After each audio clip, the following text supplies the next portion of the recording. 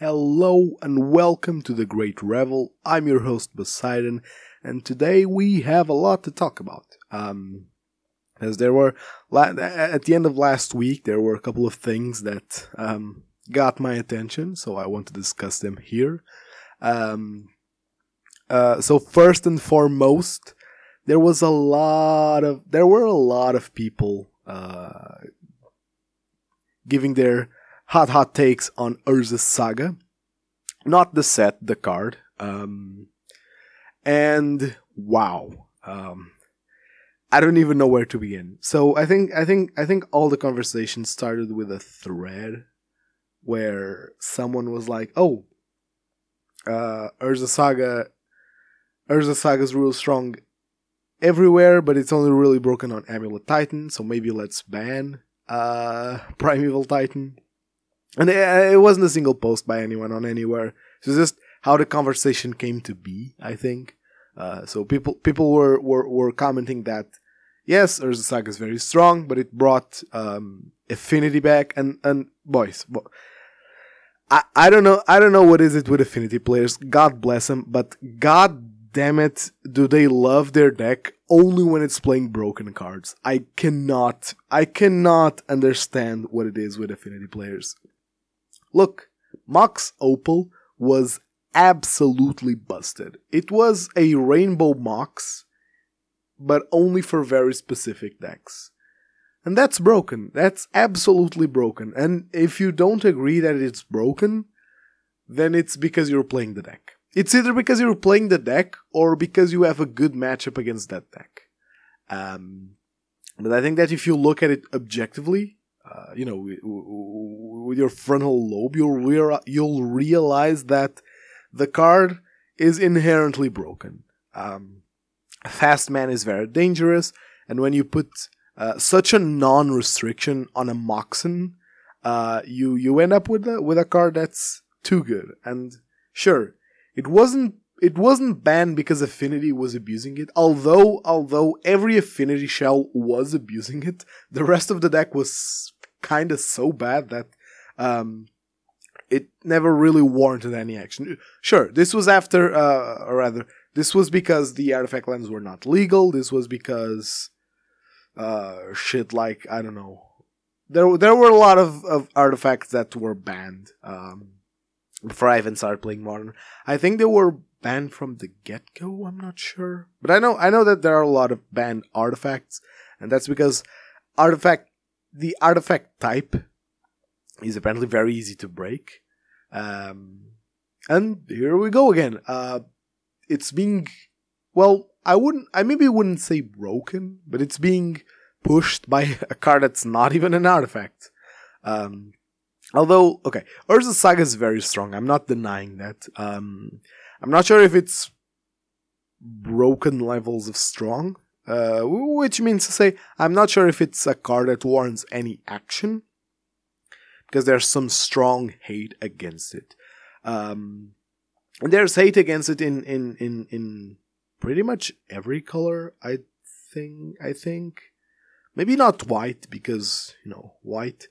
But like blue decks can play Spreading Seas, which is a valid land hate card. It cantrips, it kills Strawn, it kinda kills Amulet. Maybe more now that it hits Urza Saga. Red has Alpine Moon. Not to mention the classic Blood Moon. Black has the new land hate card that destroys land for 2. And green has a whole plethora of enchantment hate that's very versatile, meaning that you can out-tempo an Urza Saga with those options. So I don't think that Urza Saga will be as pushed as Field of the Dead, for example, because Urza Saga being hit by a whole new type of hate means that it might just not be that hard to interact with. And I know that a lot of the answers that I mentioned also hit Field of the Dead. But the red ones in this case hit not only the Urza Saga that's on the battlefield, but any future ones, which I think is very relevant. Either way, Urza Saga, very good. I do not think it's broken. But what really got me wasn't affinity players wanting to keep the card legal. It was when people started to look towards Primeval Titan as a banning option, because quote unquote it's been broken many times in the last 2 years, so maybe it is the problem. And I don't even know. Okay, so here's the thing. Primeval Titan, the card, is very strong. And that's because it's a ramp payoff. So it's something you cast after ramping. That enables itself. It's very weird because it's a ramp payoff, but it gives you other payoffs. And that can be dangerous, because if your ramp payoff generates other payoffs, and the deck does play like 8 plus 2 or 3 Primeval Titans, so you pretty much always have it.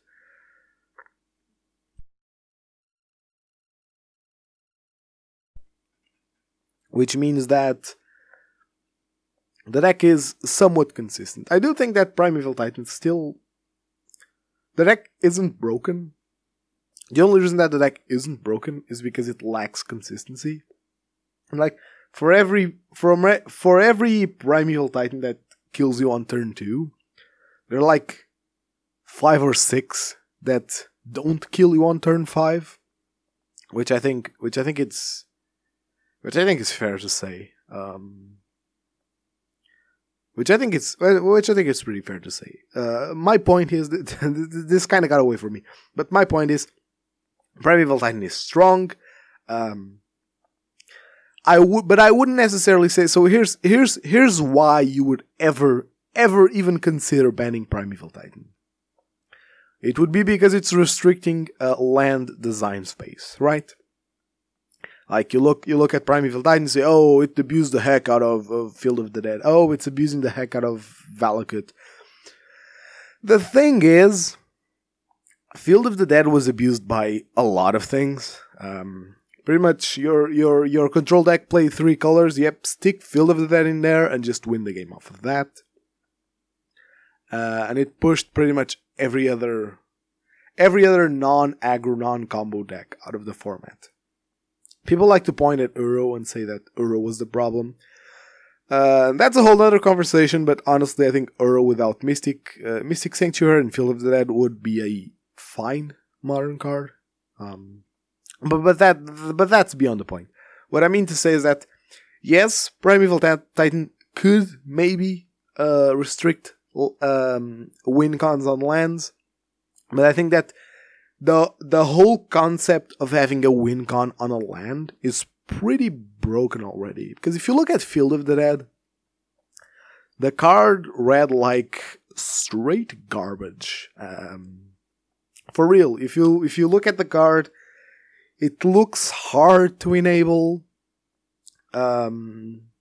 It's slow. It comes in tapped. Doesn't generate colored mana. It's very, very clunky. It's very clunky for a card. However, turns out that when your win con can be used early, or let me put this in bullet points, at least in my head, before I get lost.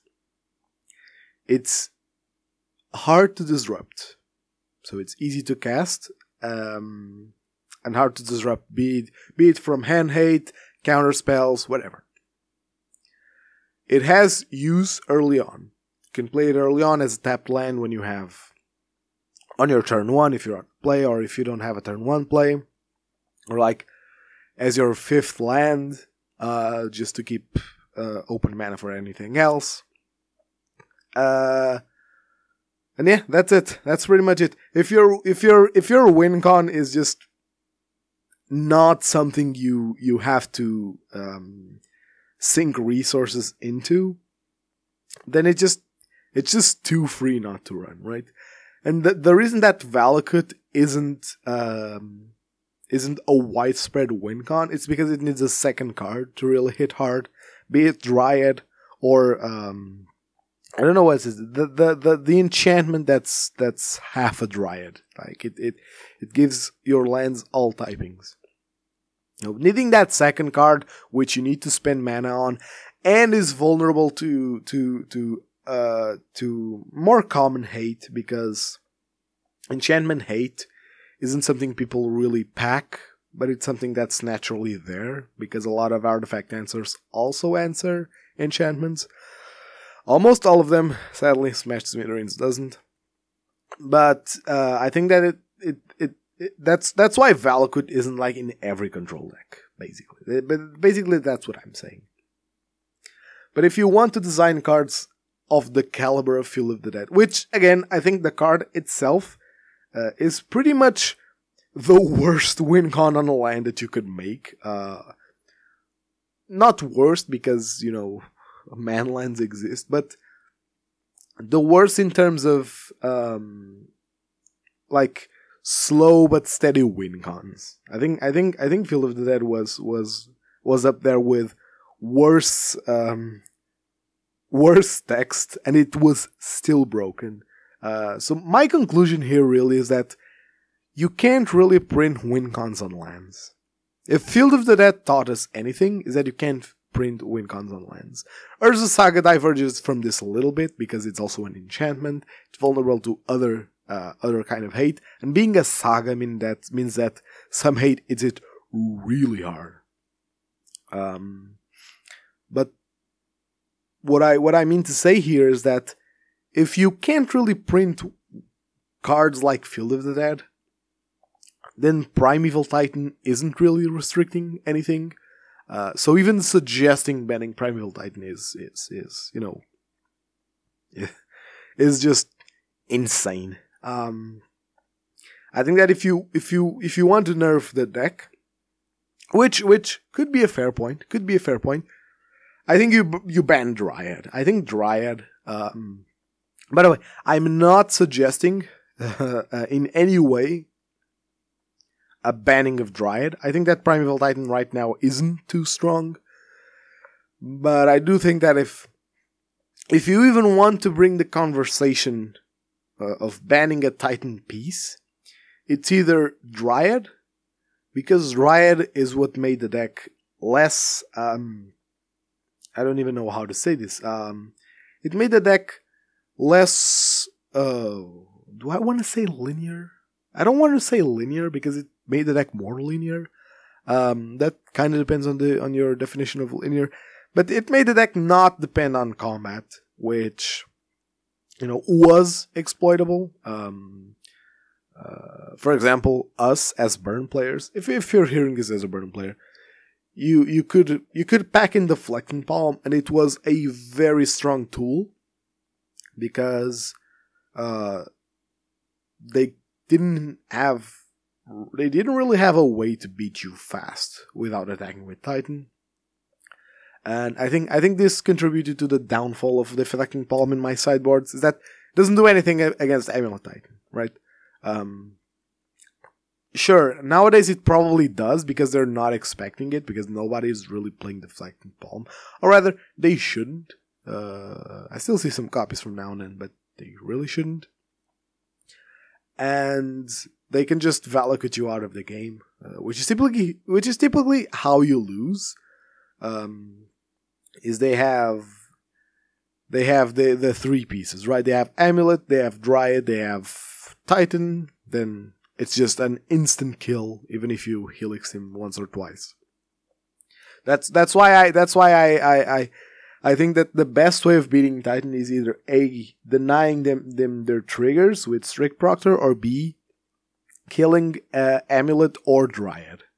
Which was why I was kind of high on Rip Apart before Modern Horizons 2, because sure, the card, you know, paying 2 mana to kill either one is not amazing, but it had enough targets that it was never really a dead draw, which I think is very relevant in that matchup. You don't want dead draws. So yeah, I do think that if you ever want to bring the conversation of banning something from Titan, it's Dried or Pact. You know, Pact is just extra copies of any green card you want. And Eladamri's Skull is fine because it costs mana, and I think tutoring something should cost mana beforehand, not after the fact. So you could also potentially look at Summoner's Pack and say, yeah, this one's kind of this card's the one at fault because it just adds a ton of consistency. And I do think that if you want to hurt Primeval Titan, you don't cut the head, you just cut some consistency, because the deck does lose to itself the most. Because nowadays it's more like a combo deck, let's not fool ourselves, and combo decks having that fail rate is what keeps them at bay. So yeah, that was something that really I don't even want to say bothered me, because it really didn't. I don't have a horse in this race. They banned Primeval Titan. I think it's not healthy for the format, but sure as hell is healthy for me. If they ban Urza's Saga, I won't really care much. If they ban anything from Amulet, I also won't really care much. But that's not even on the table. That's not even on the table at this point. I think that if they do want to have some, let me rephrase that. If Urza's Saga ends up being broken, which I don't think it is right now, or rather, I don't think it's showing to be broken. I don't think that if you look at challenges, you can say, oh, Urza's Saga is very strong. It's like, yeah, Urza's Saga is a good card. But I don't think it warrants any action. So yeah, let's leave it at that. I don't think that it warrants any action for now. Another thing I wanted to talk about was, and this is more of a people versus the company thing. So Wizards of the Coast recently announced that they would be cutting their world's prize pool by 75%. So it was previously 1 million, and now it's 250k. And people were mad about it, and it's reasonable to be mad about it, because if you're an aspiring pro player or an already established pro player of Magic the Gathering, it really hurts when you see the top tournament just being gutted like that. But I honestly don't know how Wizards, or maybe even Hasbro, are thinking. I don't know how they want to manage their upper tournament scene. I do think that what they were doing was not working. Because here's the problem with pro Magic. You can't, or you shouldn't really pander to casual play, right? And I think they do this a lot. I think they pander to casual play, and that's pretty clear when your big tournament formats are standard and historic. I think and sure, COVID happened, so you kind of had to turn into digital, and arguably Magic Online can be hard to look at.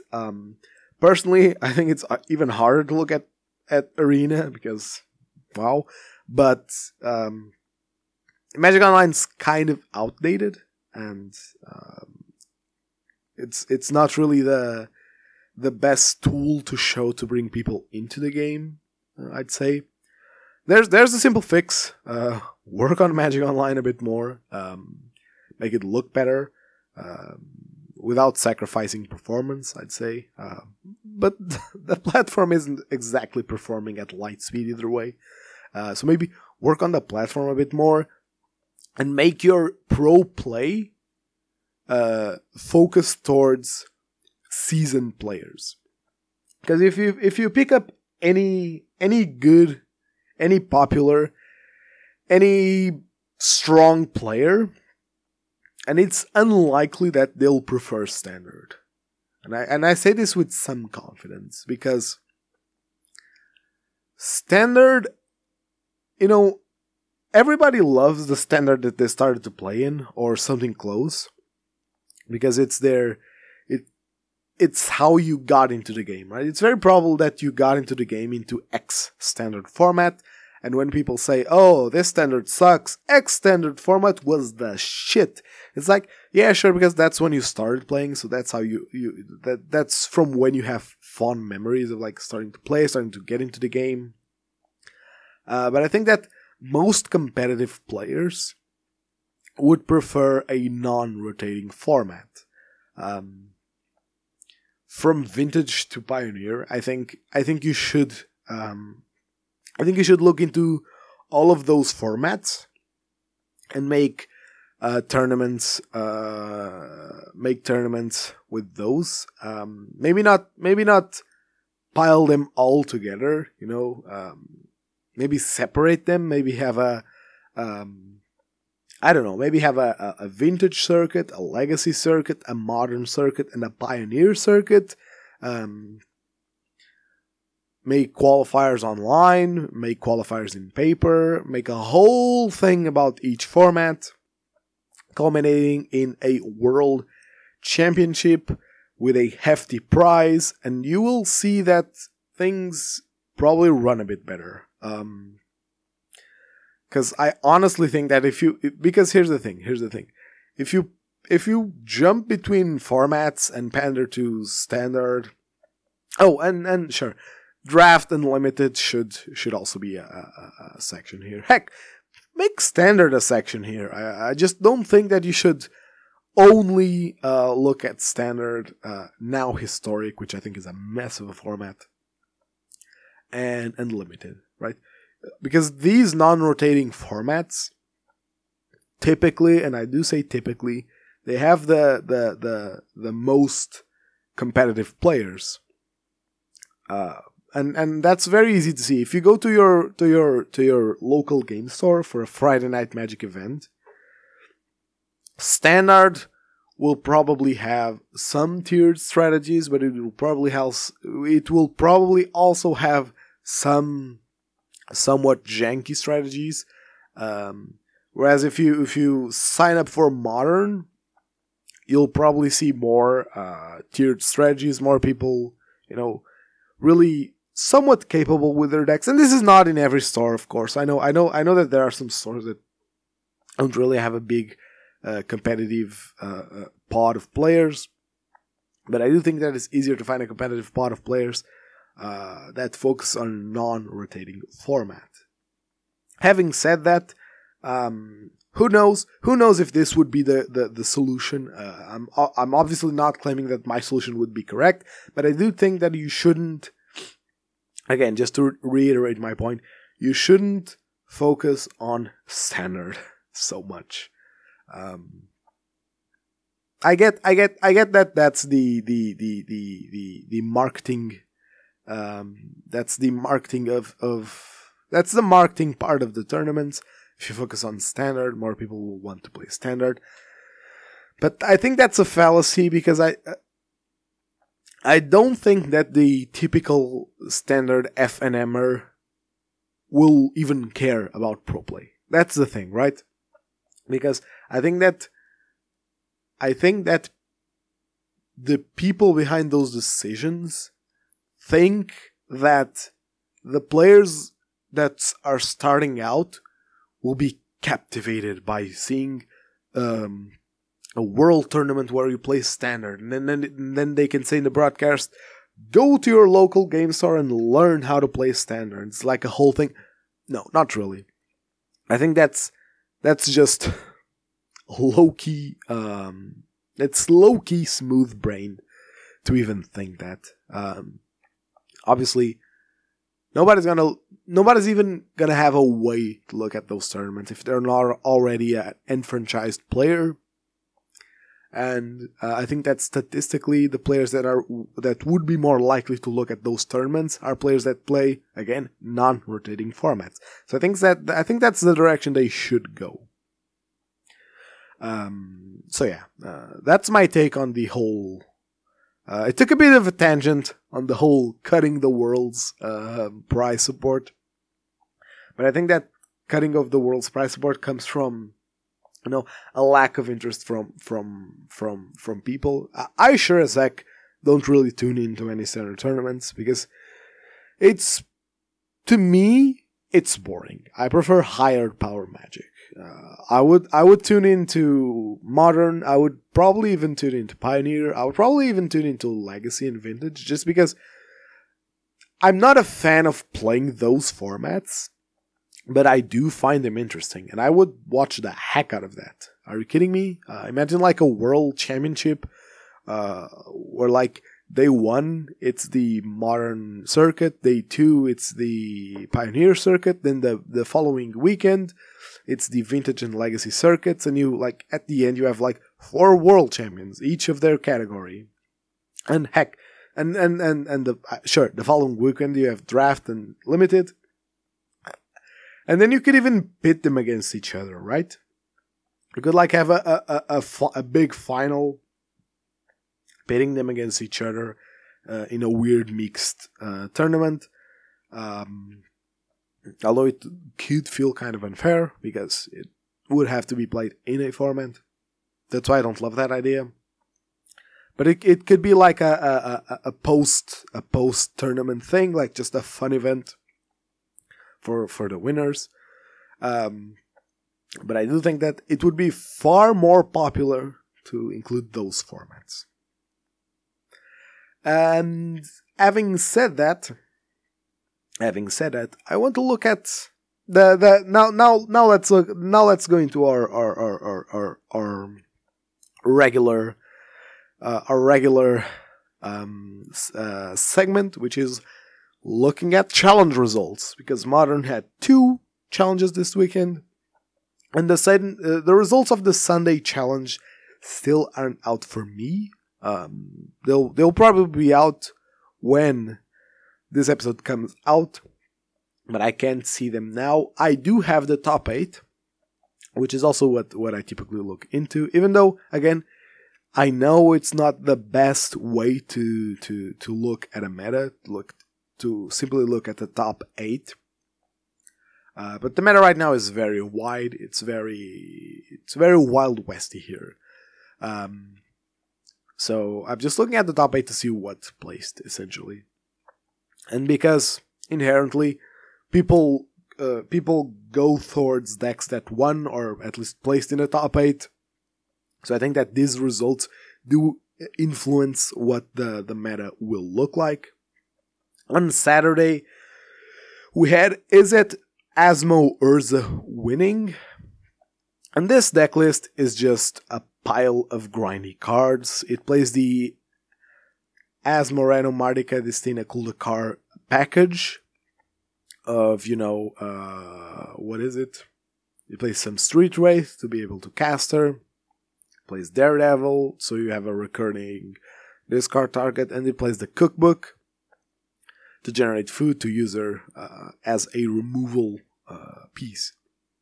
And this is what I thought this card would be played as. When I first saw this card, I thought, this is a very strong card, and I think it could play some decks because you play it, and like, you have Seasoned Pyromancer, you have Bloodbraid Elf to hit it, you have some tools to cast this without really morphing your deck too much around it.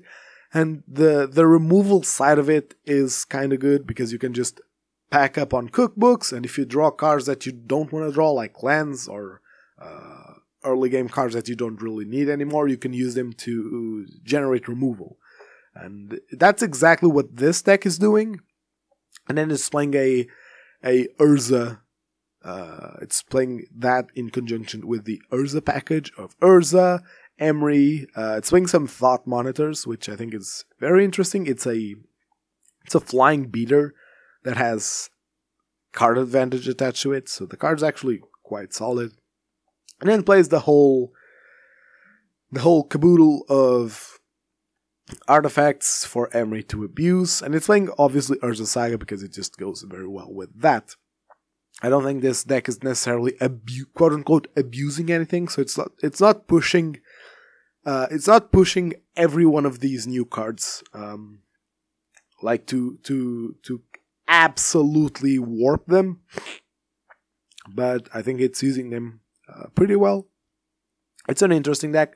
From I'm going into a bit more detail here because it's technically a new deck. We haven't seen this one, and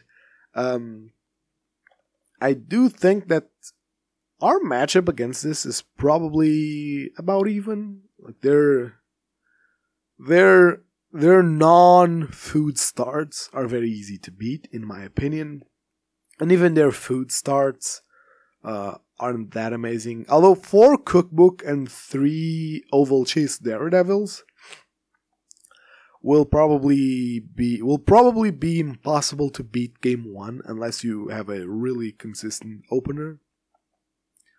But then game 2, you can bring in some Rest in Peace too, because you not only nerf Emery, you also nerf the whole Cookbook strategy. And you can bring in, Vortex to be annoying, because they even play some free spells that Vortex could hit. And I think that post sideboard, you're most likely, I think you have the advantage post sideboard. I think that's cool. And then we have, this is the Saturday challenge, yes. Then we have Amulet Titan, nothing new here. We have Jeskai Stoneblade, which appeared last challenge, or last week, and it's playing Ragavan, which I genuinely cannot believe that it's correct. I get that the card is good, but the issue with the card like Ragavan, and sure, playing it alongside Stoneforge Mystic does make sense because both are high priority targets. Maybe I'm convincing myself that it's actually not that bad, because if you're playing this many priority targets, hitting even 2 can be a game changer. But I've never really liked Stoneforge decks to begin with in control shells, because I think that, and feel free to hate me on this take, but I do think that control players are bad at playing Stoneforge Mystic, because they cast it as soon as they can instead of taking the game into consideration, which makes the card perform much, much worse than it would otherwise. If you're a control player, you're playing against a deck that you know has a lot of removal, you don't play Stoneforge Mystic on turn 2, ever. You wait it out. You wait it out to a point where you know you can go Stoneforge Mystic, have protection up, untap, and flash in the equipment. That's how you play the card in matchups where your opponent is putting pressure on the field or on you. But as long as they don't figure that out, I think our life's easier, as at least mine as a burn player.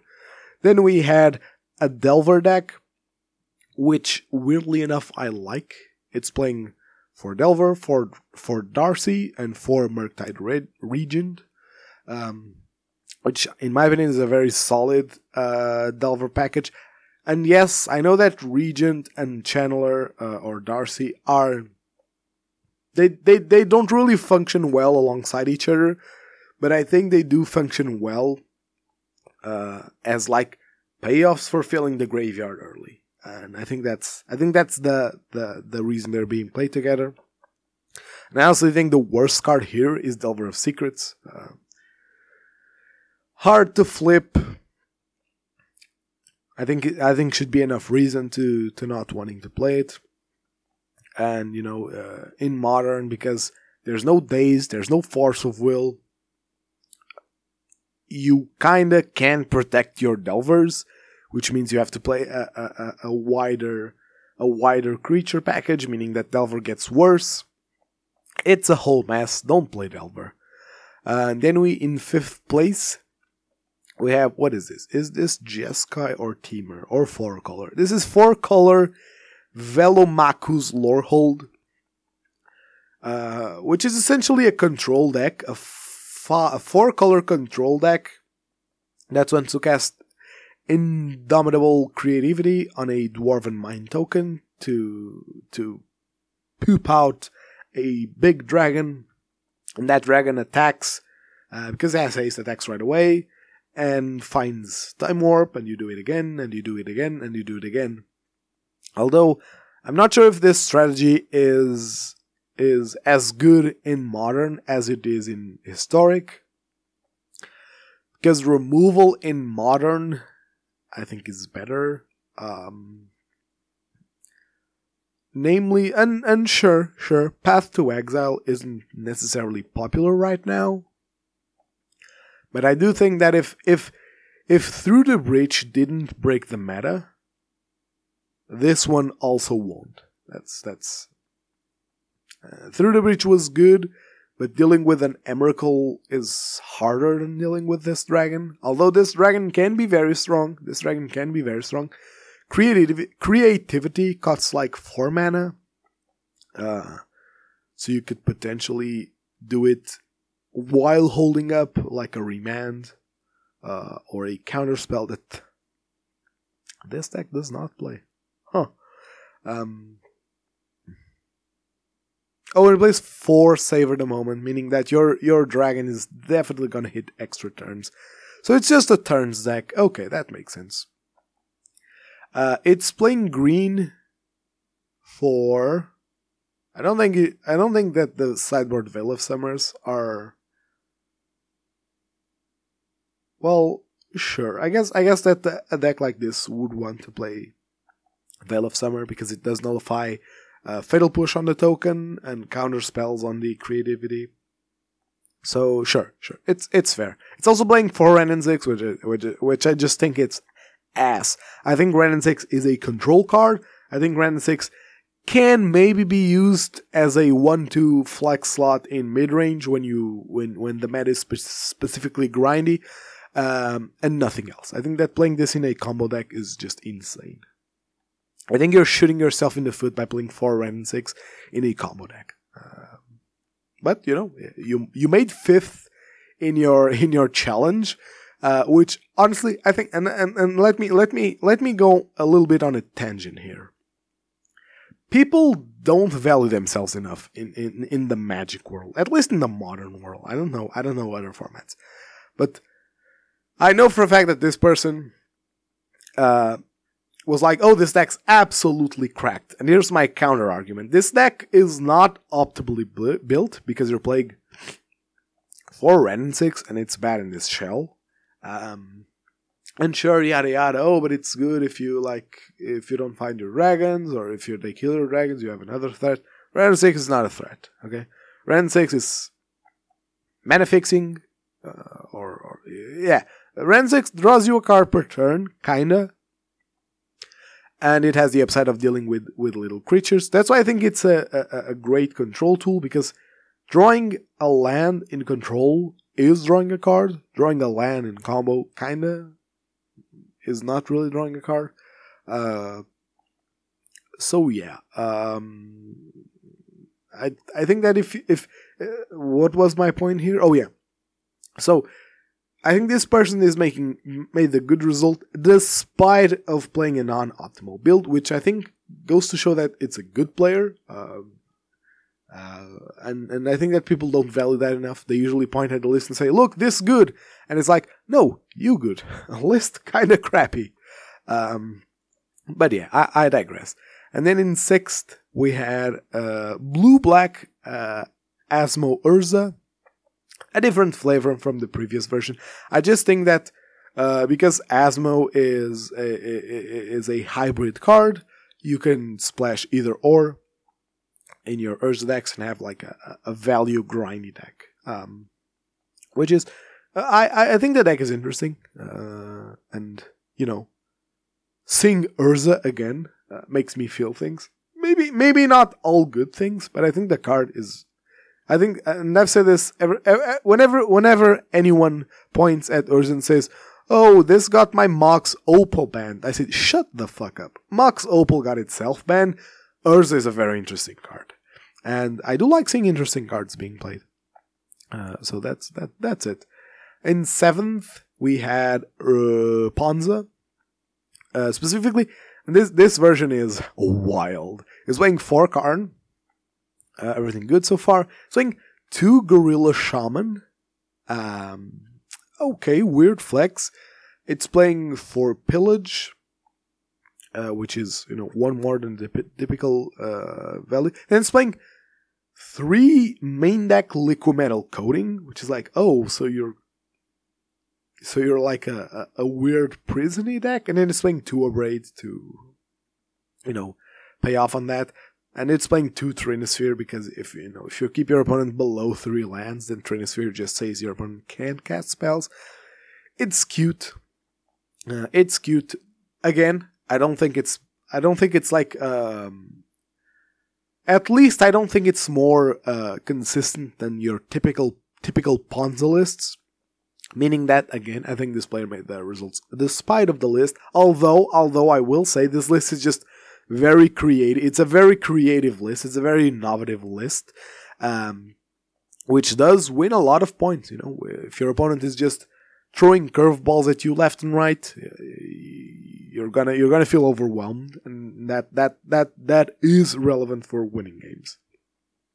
And then in 8th we have another Velomachus turns deck. Same list, if I'm looking at this correctly. So probably the 2 players know each other and share the lists. Again, made the results despite of, not because of the list, because I do think that the list isn't particularly solid. Like sideboard's kind of a mess.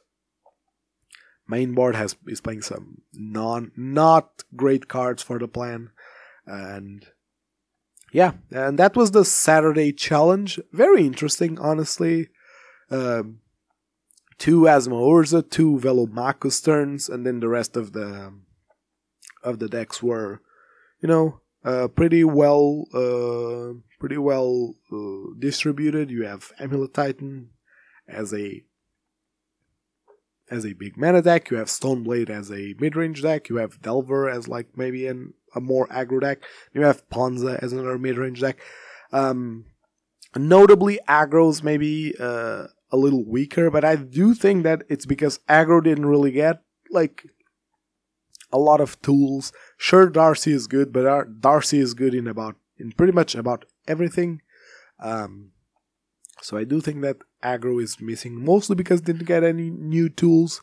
I do think that, for example, shadow decks are very strong, but people just aren't playing them because they didn't get anything new. Why would they play them?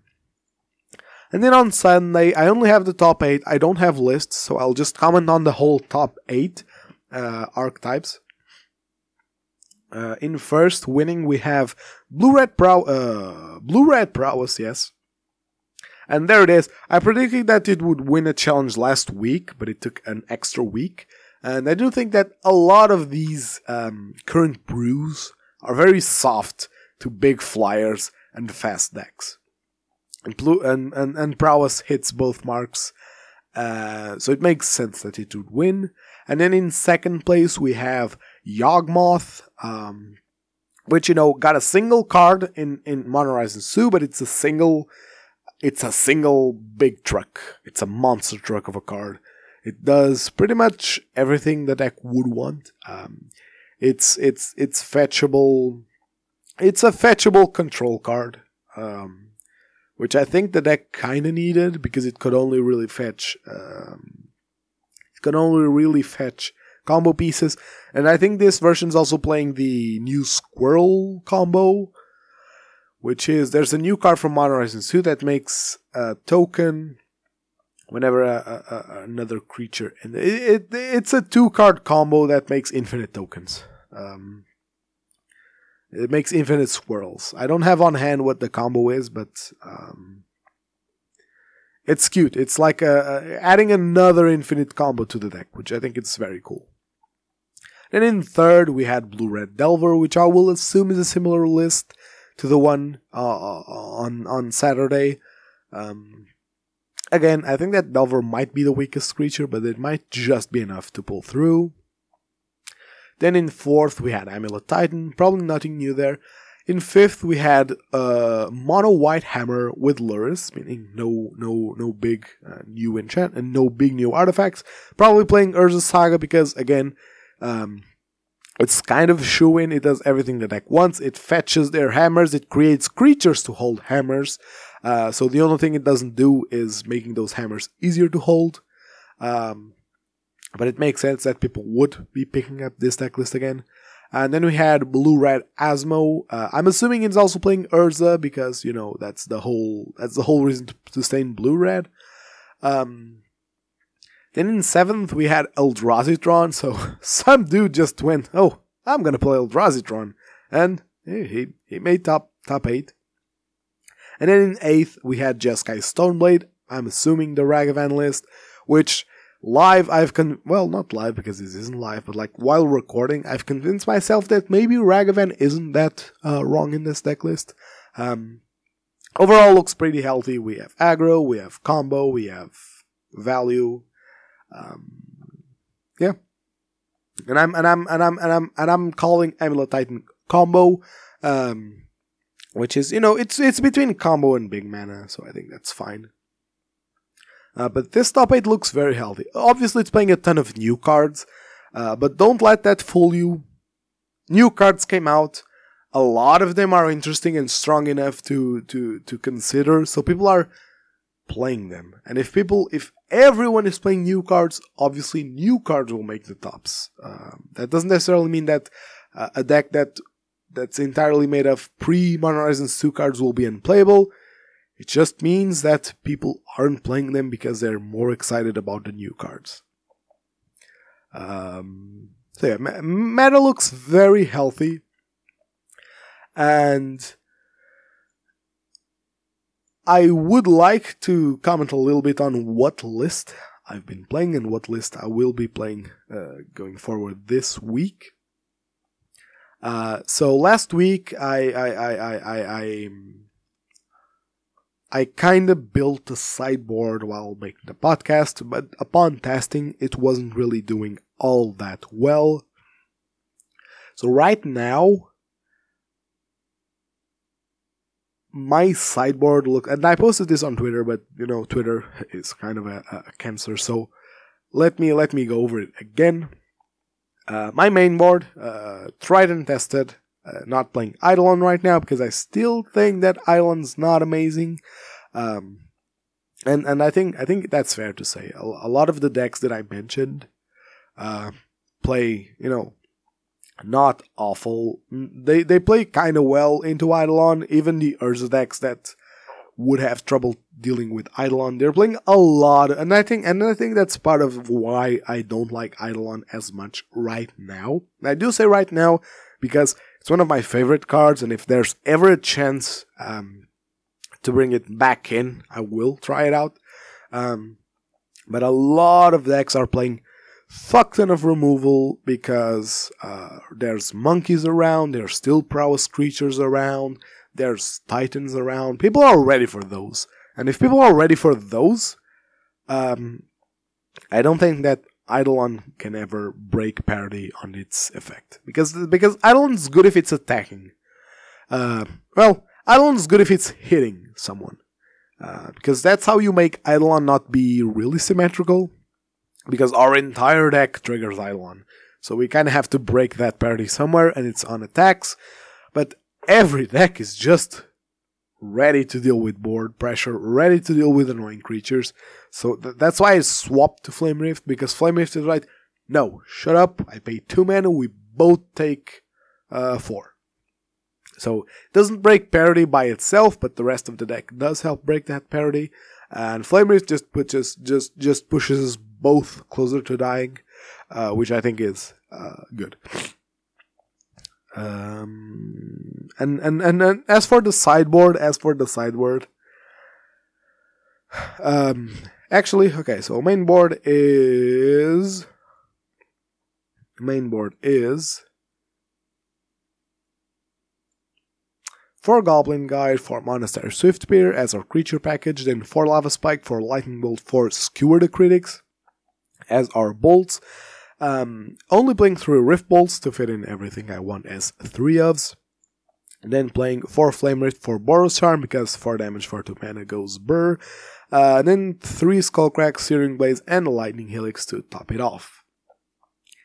In the side we have 3 Path to Exile, which this is the card that I would be more likely to cut if I needed space for anything else. Although since enchantment decks didn't really make a boom this weekend, I'm more relaxed about not preparing against enchantments, which are super annoying, but not that present, so I don't have to worry as much. But as I was saying, Path to Exile, I'm still playing it because it's easily the best single mana removal card that we could be playing that hits about everything. But I do think that if you need space for anything that you really want, I right now, because there's no pro red creatures running around, I would cut Path. Then Rest in Peace, really good at dealing with Asmo decks, really good at dealing with Living End decks, really good at dealing with everything that wants to take advantage out of the graveyard, maybe barring control. Then Strict Proctor, I still think it's a very good card to run. It deals with everything ETB, which is a very weak point of burn, and also takes care of Amulet Titan. Like, it's very hard for them to win a game after you resolve Strict Proctor. Their answers aren't exactly amazing. It's either Engineered Explosives if they did bring it in, which it's not always certain because it does break their amulets if they want to cast it early. Although I don't think that's a reason to not bring them in. But it can be a mana intensive card, so there's room there for it to not be amazing. Roiling Vortex, because hating on life gain is important. Specifically, Roiling Vortex is good against the Turns deck, which will probably still be somewhat popular, because they can't cast free spells from the dragon if you have Vortex on. But it's also just a good piece to have on the board to play against food decks, because it's slowly taking them down, and they kind of can't eat food unless they hold up a bunch of mana and just eat a lot of it. Then you'll still probably denying a couple of those, and you have mana to deal damage. It's a good card against food, essentially. And then Smash the Smithereens, because I do think that artifacts are, well, maybe honestly, maybe it's time to go back to Rip Apart. Now, with a lot of Urza decks making tops, I would keep on Smash the Smithereens. Yeah, I think Smash the Smithereens is the right call right now. So, again, 3 of each: Path to Exile, Rest in Peace, Strict Proctor, Roiling Vortex, and Smash the Smithereens. This is my list for this week, and last week it went kind of fine. The Stream League was kind of a disaster, but in my defense, I ran into Enchantress, into Amulet Titan, which, are hard matchups, and Strict Proctor helps against Amulet Titan, but doesn't make it a sure win. I think it doesn't even make it. It doesn't even make it even. It's just less awful, which I honestly like, because you have consistency to edge in the matchup, and if you have a good hate piece that they have a hard time to deal with, then you might steal some percentage points there.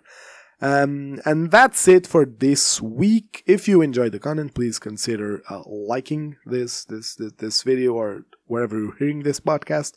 Consider subscribing to my YouTube channel, where I post these and my leagues, and consider following me on Twitch, where I'll go live every Friday. Notably, next Friday I won't go live because I won't be around.